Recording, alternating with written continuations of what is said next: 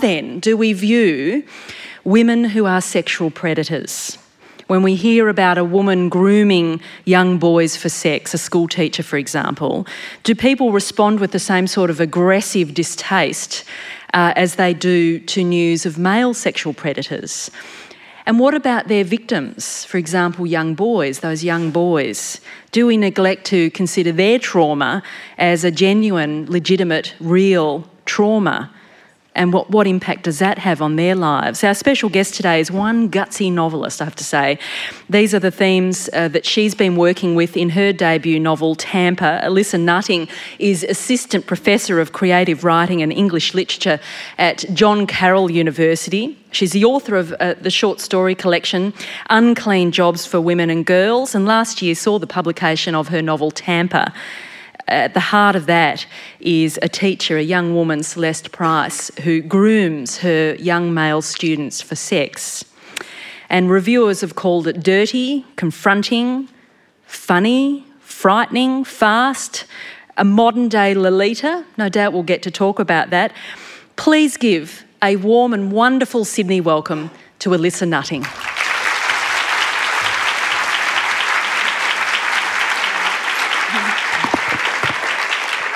Hello. Thank you so much for having me. I'd like to extend my gratitude to all of you for attending and to all the organizers and workers and volunteers whose hard work has made this wonderful festival possible. It's an honor to be here.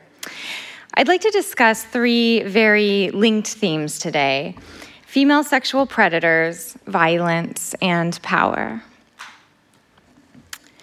Here's my dangerous idea, and I'll speak for my culture of America. During the Q&A, I'd love to hear your thoughts about similarities and differences that might exist.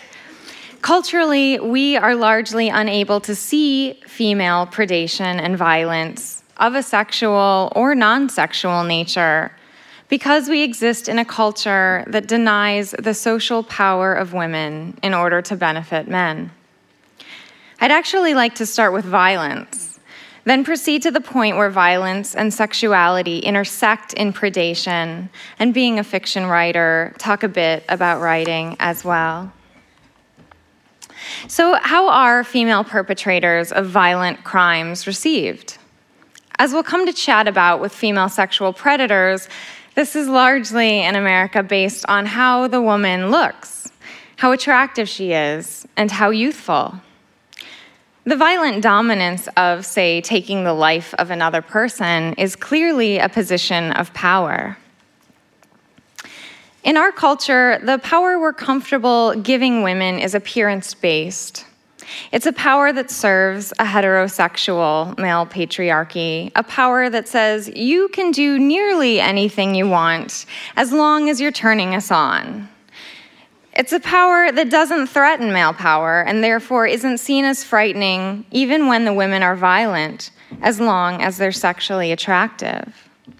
So here we have some violent female characters. You might notice some similarities.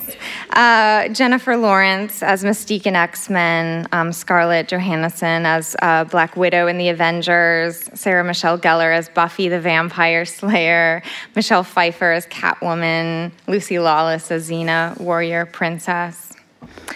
I'd go so far as to say that mine is a culture so used to seeing female violence as a form of appeal to male sexuality rather than a form of power that brings this unsolicited interpretation to the work. Here's just an example. I recently wrote a fictional story about two young sisters, one of whom tortures the other by making her binge eat, wet her pants, and a variety of other torments. I was pleased with how disturbing the story turned out to be. So pleased that I actually managed to feel surprised at the first comment that appeared when the magazine posted it online. This gave me the weirdest boner. A user stated. And just to be clear, I'm not against weird boners per se. But it interested me that gendered social context gave my story a fetish value I had not realized that it had. But after all, how are young women in underwear normally presented in our culture? They're the sexual object and we the voyeur. They're presented as boner material. And apparently, if there's forced eating and bladder incontinence issues involved as well, then they're subcategorized as weird boner material. This is an intrinsic part of violent female characters in my culture, the boner factor. We like our violent women to be svelte, lipstick-wearing boner givers. We like them to exist in the realm of fantasy or fantastic scenarios as genetically modified government assassins or the like. Sure, they have the power to kill, but it isn't seen as power, but rather an extension of their objectification. They're wild, untamed boner givers, or weird ones. It's a juxtaposition of novelty to pair a mini skirt with a gun. Here we have a doll of the TV show Alias's character, Sydney Barstow, played by Jennifer Garner. So you see that her doll is dressed, sort of, and it comes with a gun. If a female character obeys the primary social rule of looking sexually attractive to men, then her violent behavior is fetishized, declawed as a turn-on rather than a scare, and it finds social approval. She can be an anti-hero. If a violent female character is not sexually attractive to men, then she's a monster, and it's assumed it's just a matter of time before she's destroyed in the plot. The word monster often comes up in conjunction with serial killers, male and female, so I think it's fruitful to look now at a few pop culture representations of serial killers, male and female. The film about female serial killer Aileen Wuornos was actually titled Monster. Charlize Theron, the very attractive actress who portrayed the real-life woman, wore facial prosthetics when portraying her. I'd argue in order to avoid the sexual objectification of her character. The social message here, I think, is that a real-life, non-fantasy female serial killer must be unattractive and therefore unacceptable, or vice versa. It seems to me that when men are attractive and violent, their social power is doubled. When women are attractive and violent, or just attractive, their social power is subverted to objectification. They're interpreted as existing for the pleasure of men.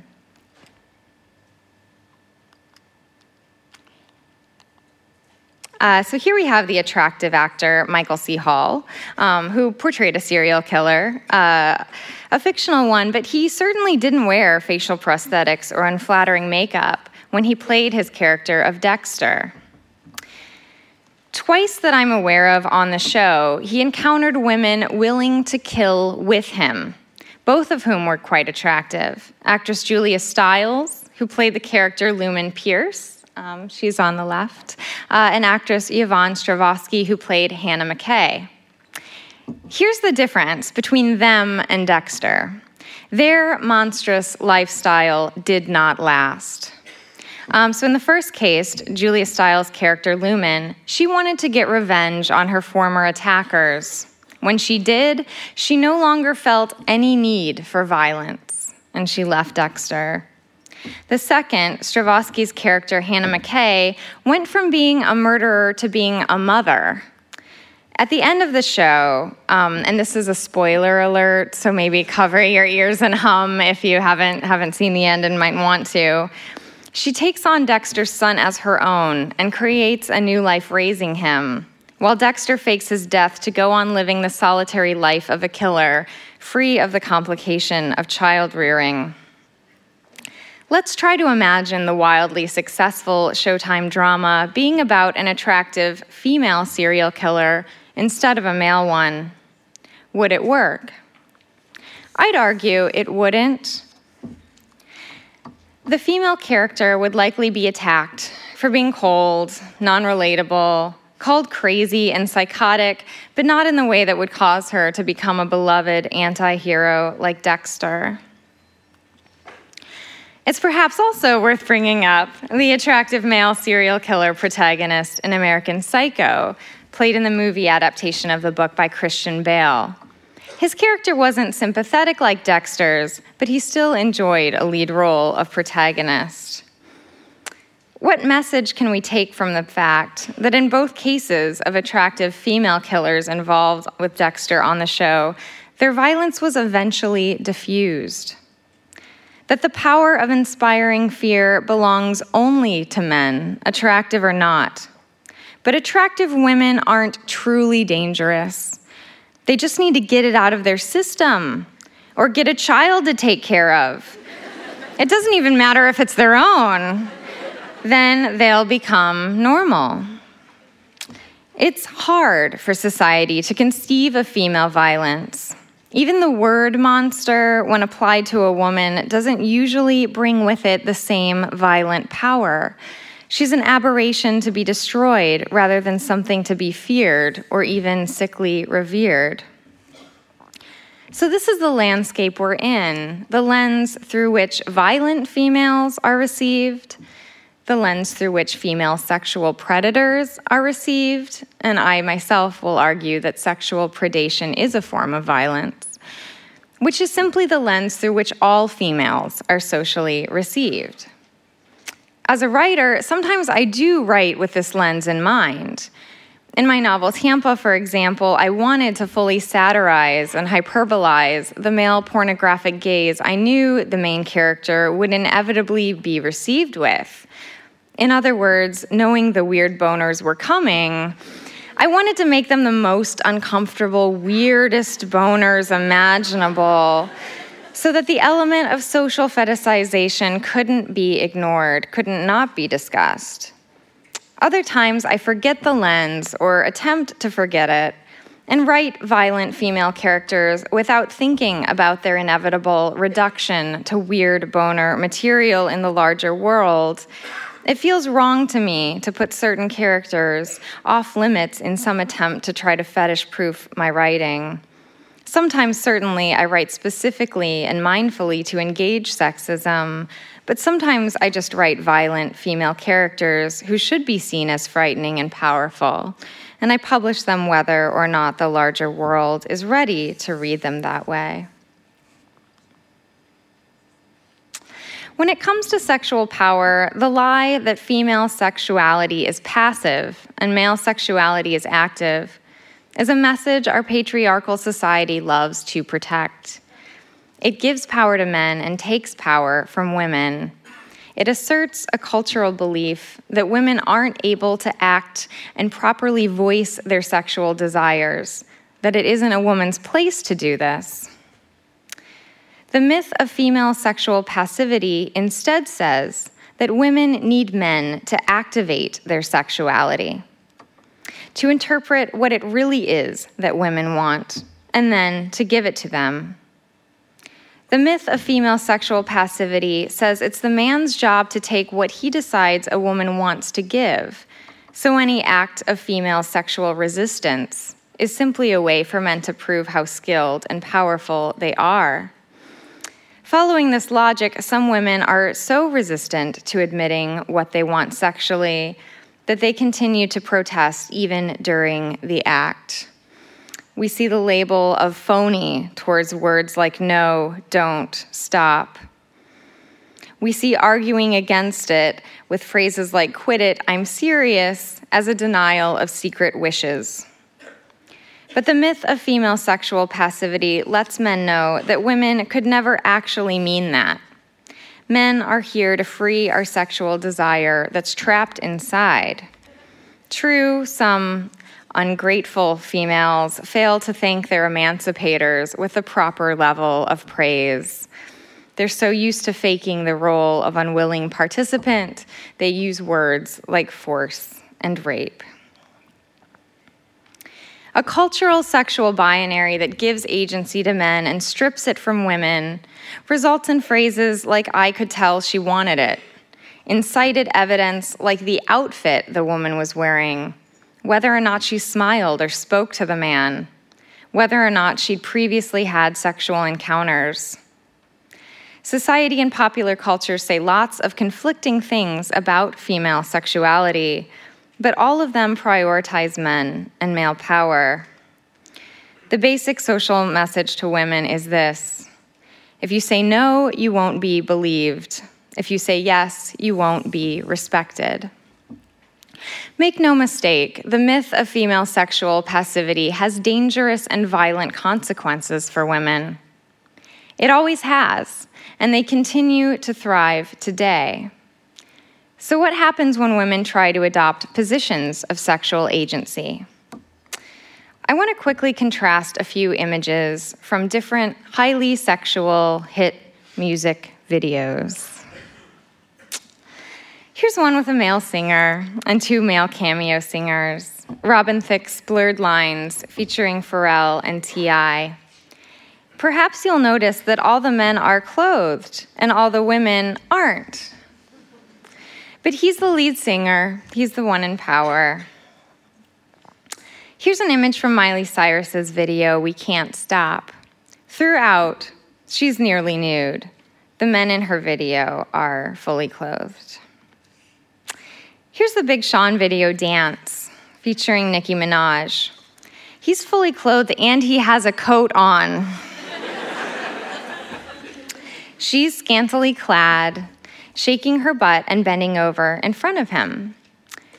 Now, would the favor be reversed? Would he agree to be featured in one of her videos, wearing short shorts and shaking his ass against her? I don't think so.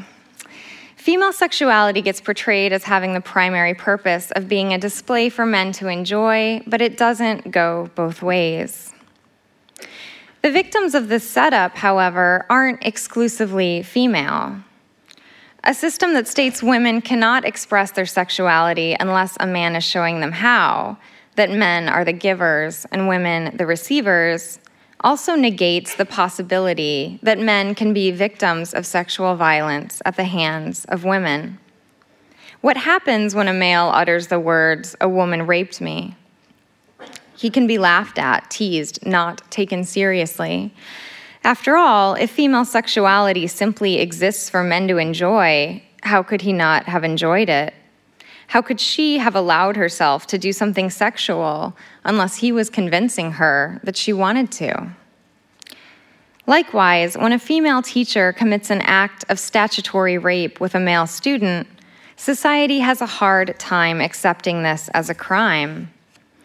We're told that men are always the ones in control of sexual encounters with women. And we find this assumption difficult to challenge, even when she committed the illegal act with a minor. In news articles describing the sexual acts of adult female teachers and their underage male students, the language of victimization often skews to the adult female rather than the underage male, who isn't seen as a victim at all, but as a lucky boy. We're told details about the boy's delinquency, how he was a problem child, how he pursued the teacher rather than vice versa, how he brought alcohol to the teacher's home and got her intoxicated. We're told that he doesn't feel he was victimized, that he wanted to do it. We're told to use his sexual desire to negate his victimhood, but desire and consent, particularly with youth who are underage and cannot legally consent, aren't the same thing.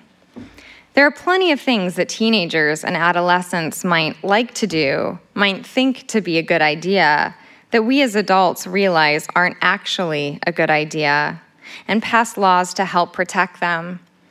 But in these scenarios, we fail our teenage boys miserably. Instead, the details that get discussed in these cases give us reasons to feel sorry for the teacher and understand why she herself is a victim.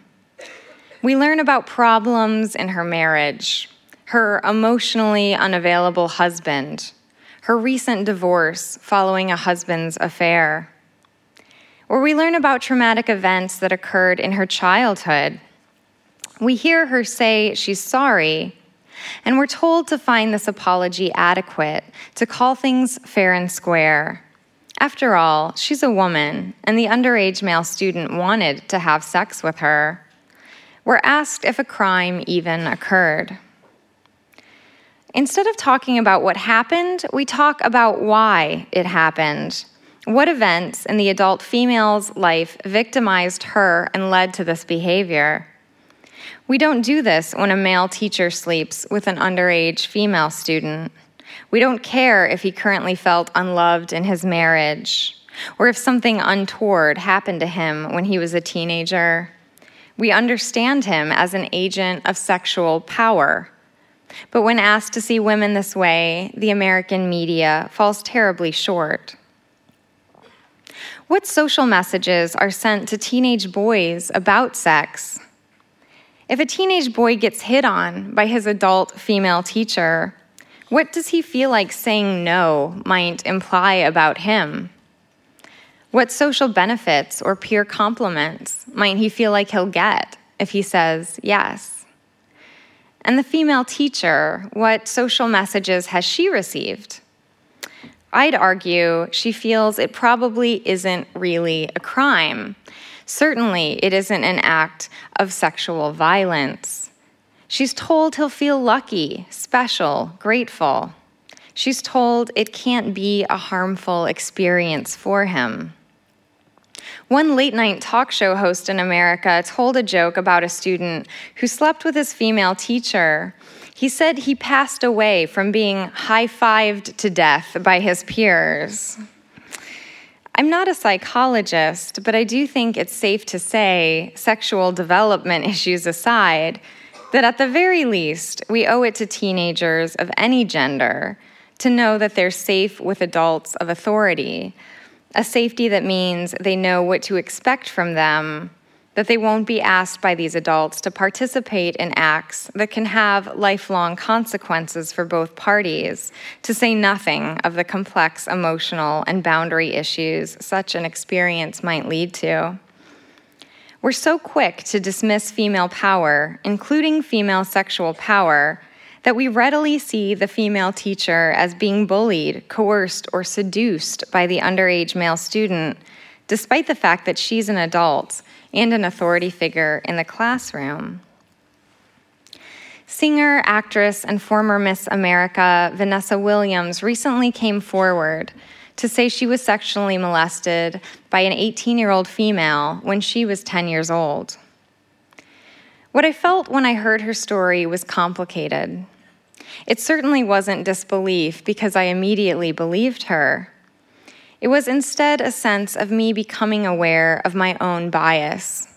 It was not the story I expected when I saw a headline that she'd suffered sexual abuse as a child. I immediately assumed the predator was male. These abuses of female to female victim absolutely happen, though I feel like I rarely hear them reported in the media. But these narratives don't support the myth of female sexual passivity. No male was present at all, but sexual violence occurred. I would argue that for us to properly acknowledge the sexual predation that occurs at the hands of women, a larger stride toward sexual equality is still needed. We need to see female sexuality as a powerful force, one that's independent of male sexuality, one that can serve its own desires, even wrongfully, even violently. And we need to expand our definition of sexual violence beyond acts, including physical force. It is violent to have sex with someone who cannot legally consent, whether or not physical force is involved. And it is violent to have sex with any adult who does not explicitly say yes. Physical signs of arousal do not equal consent. Silence does not equal consent. Stillness does not equal consent. Until we culturally imbue women's sexuality with the full independence and power that male sexuality enjoys, female sexual predators will continue to enjoy a reprehensible measure of cultural safety and particularly in the case of female teachers whose victims are underage males, a measure of cultural approval. Thanks.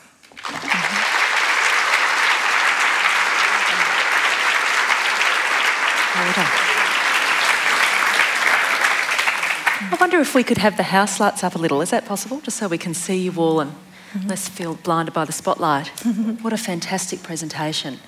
Wouldn't you agree? So many subtleties there to explore together, and with you too. So we look forward to coming to you for questions. And if we could have those house lights up just a bit and the spotlights down just a bit, that'd be really great so we can see you. Is that possible? Oh, great, thanks.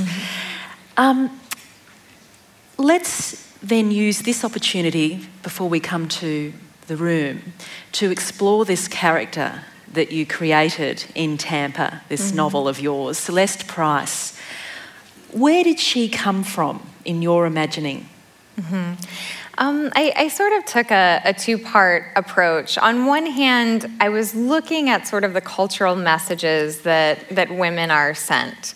So you talked a bit in the introduction, very, about sort of the complication, of the messages that I think we send, right, to adolescent girls about, you should be sexual, you should be sexually, revealing, right, in your clothing, and then also these messages of, it's wrong to be sexually, revealing, it's wrong to, commit sexual acts, and just sort of the impossibility of these messages, So I wanted to sort of make a character that was kind of this national fetish. Whenever these cases come up in the States, which is so frequently, it's always a media circus. The woman kind of becomes an instant celebrity. And there really sort of seems to be, this great air of approval. And the more beautiful she is, right, the more debate there is about, whether or not a crime even occurred, right? When she's very attractive and they, have the open calls on the news programs, or, the phone's just ringing off the hook saying, I wish my teacher had seduced me. I wish I had been a boy in her classroom, and gotten to have sex with her. I wanted to take sort of that ideal image of this extremely beautiful teacher that's only interested in sex, right? And kind of, show it run amok and kind of gone to a comical extreme, so that we can see how problematic and monstrous that national fetish really is. I also really wanted to sort of fight against, the sort of adult victimization. I see kind of every time one of these cases come up with the ways that sort of the backgrounds of the women begin to be explored, the way that they themselves, seem to be sort of shown or portrayed as being very lost or, frightened or, just sort of not in control in a way that sort of seems to kind of be this cultural call to say, oh, you poor dear, right? And that's not to say that I think the question of why people do the things they do is not important. I think that it is very important, but that's where the conversation seems to start and stop, which is what I find problematic. We don't get a sense of that with your character at all, really, her heritage, where this has come from. No. This is just her targeting a boy and then a second boy, but a boy, Jack, and being very clear in her mind what she wants to achieve. Absolutely. So I wanted it to be all of the things that I feel like these national portrayals are not. So often they're very comfortable showing the female as being very in love, right, or romantic, and that's kind of socially accepted because it's safe. It's not socially accepted, for the teacher to just be like, oh, I'm so horny and raunchy, and you can't stop me, right? I wonder what they would do if a woman just grabbed a microphone, from the reporter after one of these cases and said, I'm so horny and raunchy, and you can't stop me. That's not what happens, right? Instead, she's crying, she's talking about her failed marriage, or she's talking about how in love, she was. So I really wanted to, to just make this, extremely obscene book, about this unrepentant character, I mean, who is just comically unrepentant and comically horny. But comically, this is so interesting that people have described this as abhorrent, but really laugh out loud funny. Well, I mean, I think you have to laugh. It's just, to me, it's so ridiculous. I mean, these sort of cultural standards and the fact that, if women, are young and attractive and look a certain way, we can sort of completely excuse this behavior as a society. I almost had to laugh, But in so a I way, don't cry. in making it comical, I must say a lot of that, it was sort of lost on me, the funny bits. But in making it comical, are you, in a sense, undermining your own effort to take this power that your character Celeste has seriously? Yeah. I mean, I think that if it wasn't comical, right? If it wasn't a satire, my choice then is to make this a very realistic character portrayal, right? And that is what I think the media does every single time this happens, right? They take this character, they say, what are the ways we can sympathize with you, right? What are the ways that we can feel sorry for you, and we can kind of understand how you got to this point, and we can judge you less. And I really wanted to write a satire where you judge the character more. Interesting, isn't it? You've described the writing process, occupying the skin of Celeste as almost an anaesthetic-like experience. How? How did you occupy her to write her into being? Yeah, I mean, she is such an intense character, and I mean, when you're writing a character with that much intensity, I think you just sort of feel a pressure, at least emotionally, to kind of match that tension. So it was very draining, and it took a while, to sort of, it was almost like the way you would have to warm up like a tea kettle, I mean, I would have to go, to being like so horrible, So I mean, after 20 minutes of writing, I'm like, oh, I'm still not horrible enough, 30, 40, okay, I'm starting to become a really bad person, but I need to stick with it just a few more minutes, So I mean, it would take a long time to really, sort of like fully enter the space where I was just kind of like I could be as sort of like wicked and mean-spirited and see things through that lens of just kind of, judging everyone and having no sympathy, for other adults. Must have made home life really quite interesting. Don't bother Mum. She's writing. Yeah. Hide under your beds, kids. It's a good point, because I in between, kind of finishing the first draft and the book being published, I had a baby. Right, that's the order, right. And yeah, I don't know if I could have done it, with like happy child giggles in the background. I don't know that I could have, brought that forward. Yeah. So I'm interested in the response to the book. It's been all over the place. A lot of readers really sort of took it as more of a memoir, which was interesting for me. They saw it, if not nonfiction, as a very thinly veiled device, for my own fantasy and sexual exploration, and sent. At one point I had my email address on my website, but that ended very quickly upon publication. I've gotten marriage proposals from men in prison. Who opened the letter. It was actually really sweet, because the letter opened talking about how many times he jerked off to the book in his prison cell. The ultimate weird boner. Yeah. But then he went on to say how he liked it beyond, just jerk-off material, which I think was like an attempt to woo my hand in it's kind of a compliment. Yeah. You want your readers... But you want your readers to really enjoy your book? Don't you? I mean, I will admit, when I was writing it, I never thought, this one is for, the men in prison who need something to jerk off to. But once it's out of your hands. So, bookshops, though, including one in Sydney, I noticed, somewhere, banned the book. Well, I mean, that's a provocative way of putting it. They declined to stock it. How do you feel about that? I mean, it interests me. It interests me, on one hand, just the fact that there's so much violence, right, separate of sexuality that we have no problem filling our shelves with. It interests me also, just in the fact that, we have such access to filth in our culture currently.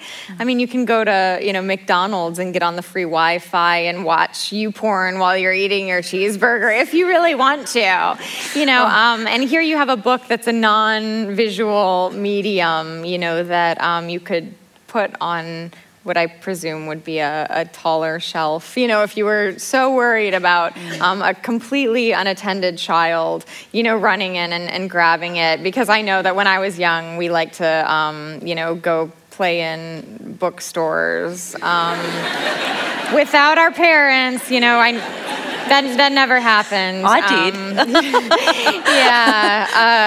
No, I didn't have any money as a kid, so I always went to the bookstore with my mom or dad. But what do you think? Is that what those bookstores are nervous about? That children will get the book? I mean, or is there something else going on there? No, it's a good question. That was kind of I guess one answer put forward, that we're a very family-friendly bookstore. We have lots of families with children coming in, and that was one answer. But I think that it does kind of speak to a larger, very sort of interesting question. It is kind of so like 50 Shades, for example, right, was everywhere, and certainly this does involve predatory sex and does involve a minor, but it's odd that there are representations of female sexuality that we have no problem with and that don't threaten us as a culture, whatsoever. We don't find them sexually threatening. And then there are others that sort of really get people up in arms, which I think, means it's something to pay attention to. Yeah, it'd be interesting to see if those same bookstores have American Psycho, for example. Sure. And at what point does a story that's pretty... I haven't been able to personally watch Dexter. I gave it a go, and then I thought, I don't really want to watch this. Sure. I know lots of people who did. Right. I didn't understand how they could. But anyway, it garnered cult status, and so did American Psycho. Sure. So, at what point does that flip over? Does a story about female sexual power, a difficult story, a dangerous story, flip over and have that same cult status, I wonder? It's a great question. Yeah, it'd be interesting to know. So, writing the boy, Jack, in creating his experience of Celeste's predation, did you do some thinking and research around the nature of the victims, the experiences of victims? Are there any opportunities to read testimonies of male victims in particular, but also female victims of... Yeah, and as you can imagine, kind of the reports and certainly the true life narratives, of male victims of female sexual predators are pretty slim.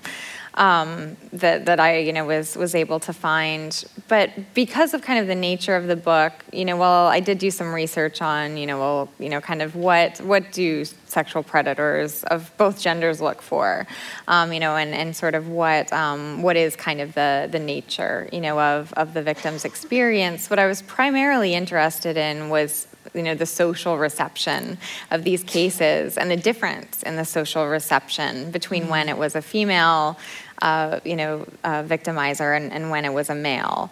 And so I looked at just the reporting, of hundreds of these cases, and was really, quite shocked at how predictable the differences, in reporting were. How the abuser, kind of language almost always went to the male, whether or not the male was the adult abuser. And if you've ever spoken to survivors of sexual abuse who are male adults, they will talk about that denial of their experience as being a great source of trauma for them. Oh, absolutely. And when the book came out, I got a lot of, responses, from adult men, just saying that, there has never been any place that I have felt safe to talk about this. If I bring it up with my friends, I think that they'll laugh at me, or, wonder why, and this wasn't a universally sort of positive experience for me. I think that we are, very, very much silencing kind of those stories.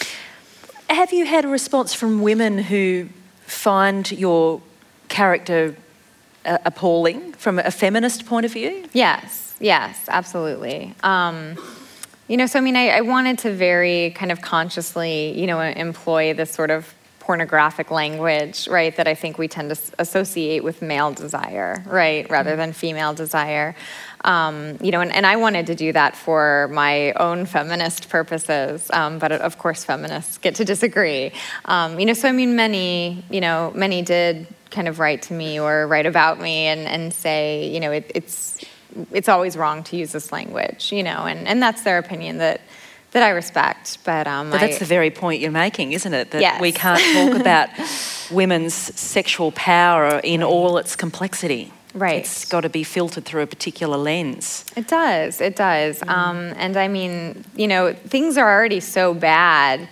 I just didn't see what, so what if, my book, kind of comes out and is this obscene thing? Is it really going to make the world more obscene? I don't think so. Is it really going, to make sort of, the tide for women any worse? So. Was it intensely, you did talk about the experience of writing, but were there times where you thought, what am I creating here? Was it every intensely day. Uncomfortable? Every day. And once it was like there are certain things, you tell yourself when you're alone writing the book and when you don't know whether anyone will ever see, the book, whether or not it will ever sell and ever see a readership. And it's a lot easier, to sort of comfort yourself at that stage. But then, you reach a stage where you've signed contracts and things are being printed and, pretty much no matter what you do, in a few weeks, it's going to be on the shelves and, everyone from, your childhood piano teacher to, your great aunt is going to know, that you're a soulless pervert writer.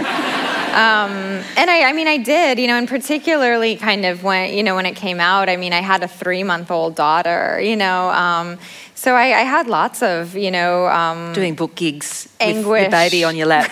I had lots of, just anguish crying sessions of, have I ruined my life? Have I, placed this like albatross yoke of shame around my daughter, that is going to follow her, through life forever? Am I never going to be able to meet, someone without them immediately, hating me and judging me before, I begin talking? You have kind of all of these paranoias come up, and they still come up. I think that that's kind of something that every author has to go through to some extent. How much of your identity is this book going to inhabit? And what about the great aunt? Oh. Or the mum, or dad, or no, they. My family is so conservative, and they just know that they can't read it. Like, it would literally kill my mother. And I mean that, she would perish. They have I don't even think she would understand, some of it, because I don't think she would, know what some of these sexual things even are. Yeah. Wow. Yeah. Yeah, it's hard, and I mean, we just, when I call her and when we talk, I mean, we don't talk about the book or about my writing, yeah. Wow. Yeah. That's great. How interesting. Let's take some questions, shall we? We still can't see the audience very well. I wonder if we could have the spotlights down quite a bit dramatically more. Is that possible? Sorry to be... the room lights up much more. Is that possible? It'd be really great to see you. So there are roving mics. Oh, are there roving mics? There are. Oh, standing mics. Oh, sorry, I would have let you know that. So come on up to the microphones if you can. Don't be shy. 2 mics. I would have given you a bit more notice. Sorry. Go on. I know they've all got questions because it's the Festival of Dangerous Ideas. They always have lots of questions or comments. If you want to just publicly shame me, I would be open to that as well. It's okay. While you're gathering in your crowds at the mics, no, we need you at the mic. We really do. Sorry to do this to you, but be prepared to just part the crowd like a religious figure or something and make your way to the mics. Everyone will accommodate you, won't you? Great. Come on down. Oh, there is. Sorry. Yes. Come to you first. Thanks. Hey. I was just kind of interested in what you were saying in regards to the way we look at male and female perpetrators differently. And I was just wondering if I get... what do you think we should change about the way we engage with that? Should we be more understanding of male perpetrators? Should we be more more judging of female perpetrators? Good question, thank you. Yeah, no, that is a great question. I mean, I really sort of think it goes back to kind of this lens of gender equality and social equality in society. The tricky thing, right, and the complex thing that kind of happens, particularly in these cases, with female teachers, and kind of underage male students. The level to which, I think that they truly believe, that they are kind of doing the underage student a favor, has boggled me, and I do feel like, that is something that's in the water, of our culture. So I mean, that I think is a view, that has to change. And I think that public acknowledgement, right, of kind of acts of sexual violence, that happen at the hands of women really need more, to sort of these narratives need to be out. They need to be in the open. We need to hear about them kind of, with a frequency that, others feel safe to come forward, that people feel like they're going to be believed, that we can understand this experience can be, as traumatic. As when it's at the hands of a male. So I mean, I think that the social reception and sort of the way that kind of we talk about these things and yes, probably prosecute, right, these things, I think does need to shift. It's a complex kind of equality that you're exploring here, isn't it? Thank you. Hi. I was wondering, and this might be left of centre completely, but Orange is the New Black. Have you seen that? I'm totally addicted to the new TV series. And in my own mind, it's completely shifted the way I see sexuality amongst women and predators as well.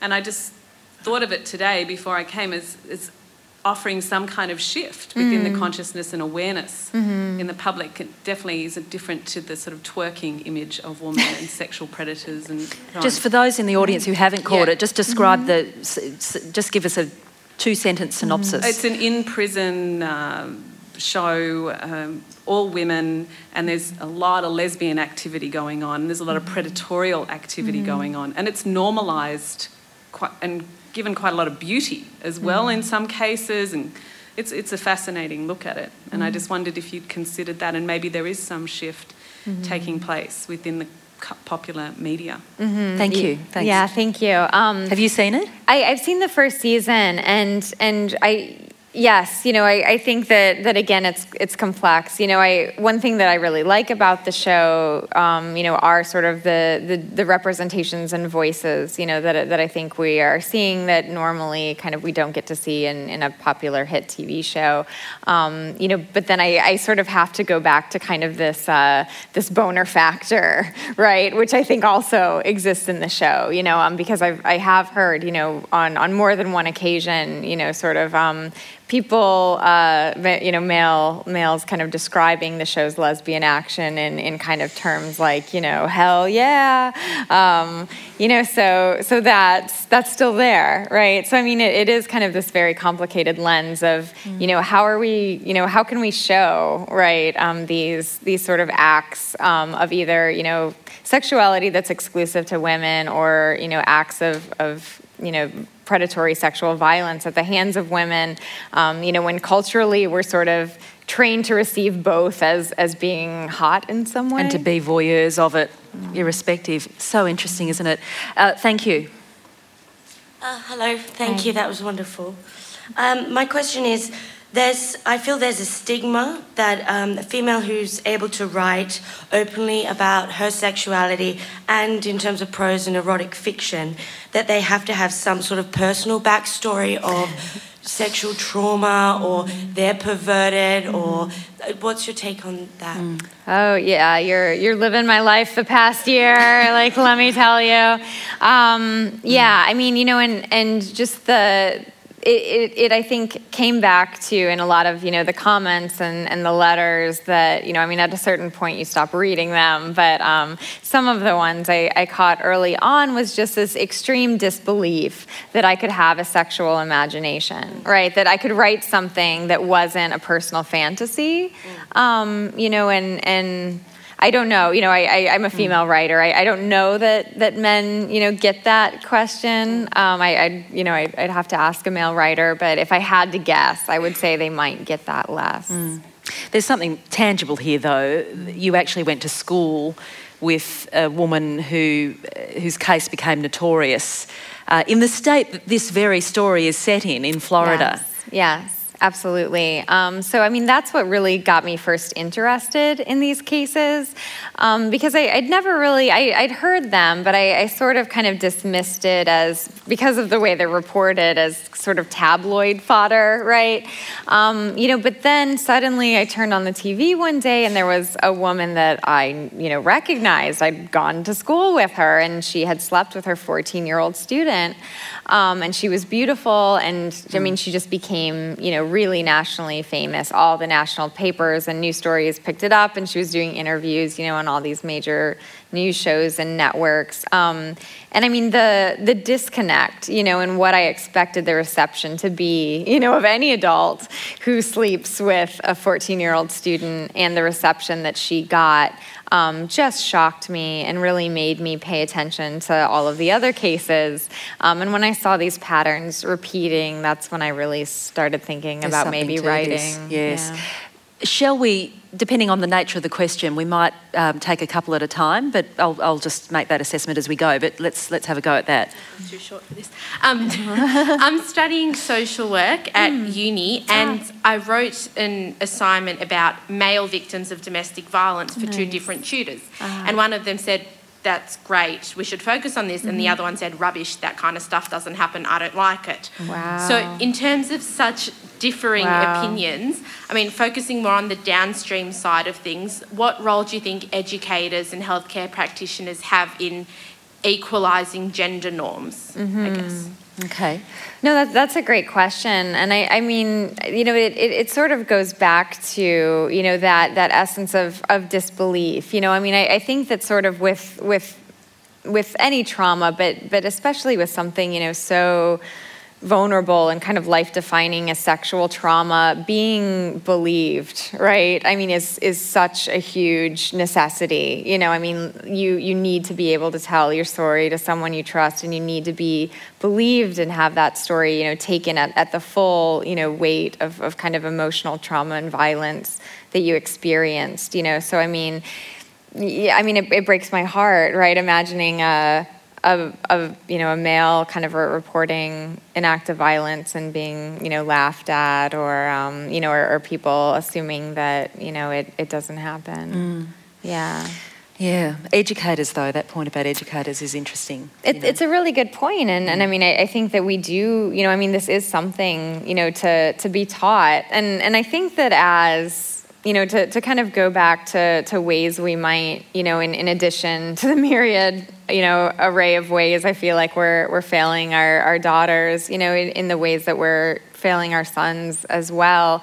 I feel like when they're children, when they're very young, we do have these conversations with them about avoiding predators, that comes naturally to us.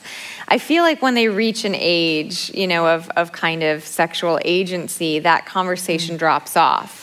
And I don't know how, I don't think that in school it's discussed, right? But maybe it should be. It's shifting, I think. I think the nature of consent is, although if you talk to teens about what they're copying in sex ed, it's really not about the stuff they want to know about, like questions of consent and how you negotiate that. And yeah, thank you.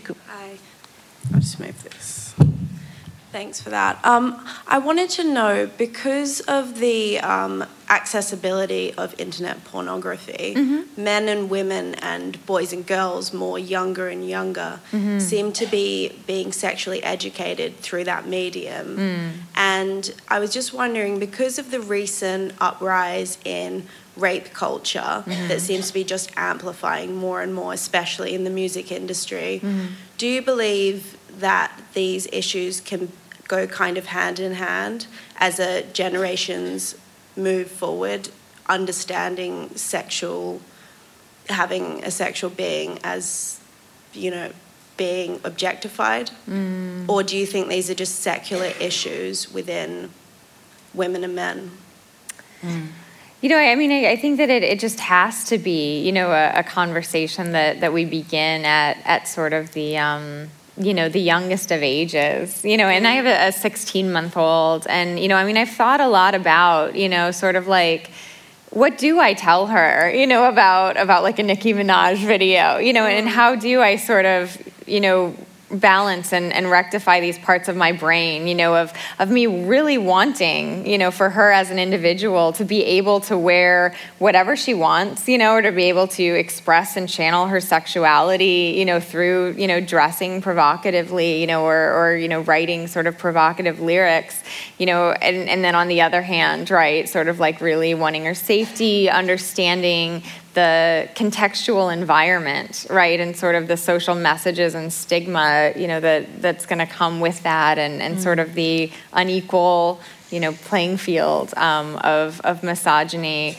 I think really, I'm going to begin with, for now, I want you to notice, right, the way that she's acting and how it's different, right, from the way that he's acting, and what she's wearing and how it's different from what he's wearing, right? I think that at the youngest age, I do want, to sort of say, begin to notice, right? But it terrifies me, and the way that we ask young women to be responsible, right, for preventing their own rape, right, and how loud that conversation is compared to, talking to boys about not raping, is pretty fascinating, and a dynamic that radically needs to shift.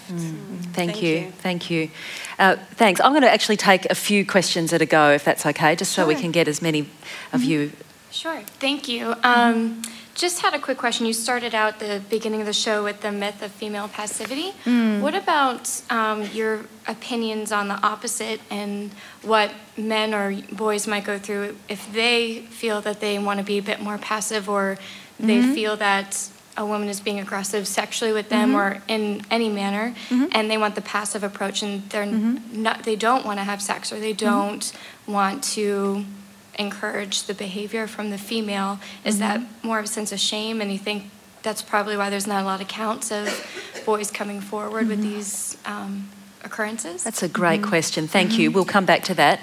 We'll grab another one on this side. Thanks. Are you familiar with the dating app Tinder? Yeah, vaguely, yeah. Okay. Well, for most, it's an infamous hookup tool for men. but I think quietly women are using it for the same purpose as well. What do you think of the app itself and online dating space? Yeah, good question. We'll come back to that. So, women using the internet to hook up in the way that men might have traditionally done. Yep, we'll come back to that. Great question. I'll grab one more on this side. Thanks.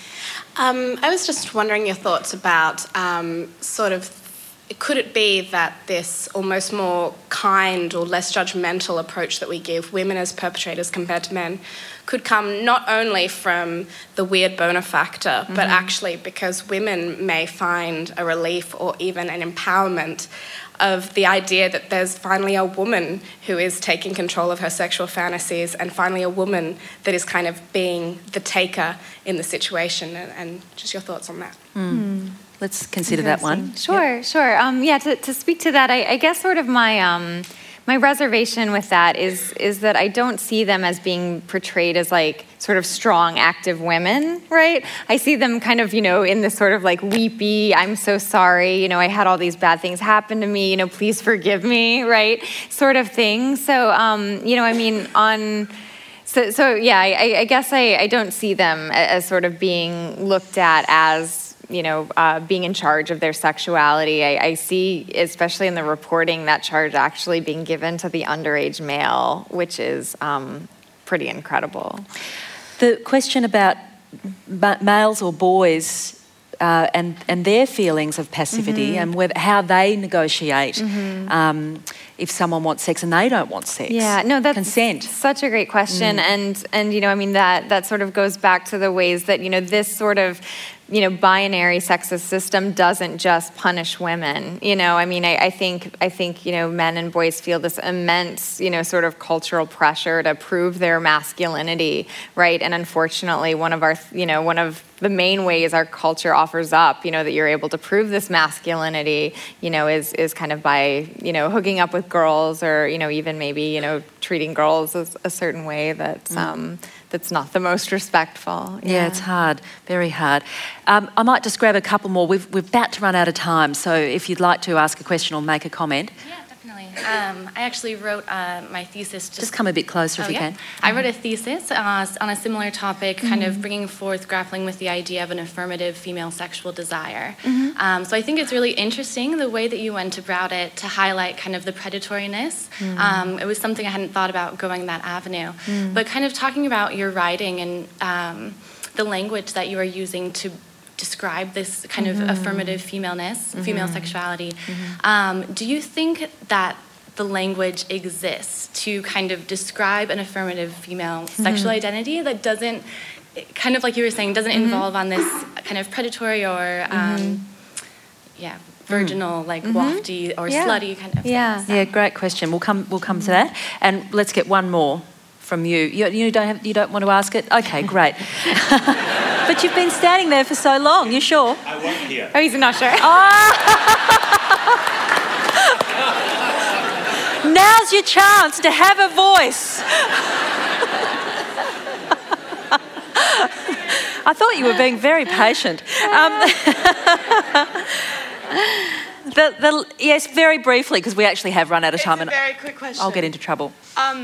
Whenever I came to this, I was really curious about the way that women might be sexual predators. But when I got here, I heard more about man bashing than I did about actually listening to the way that women are sexual predators.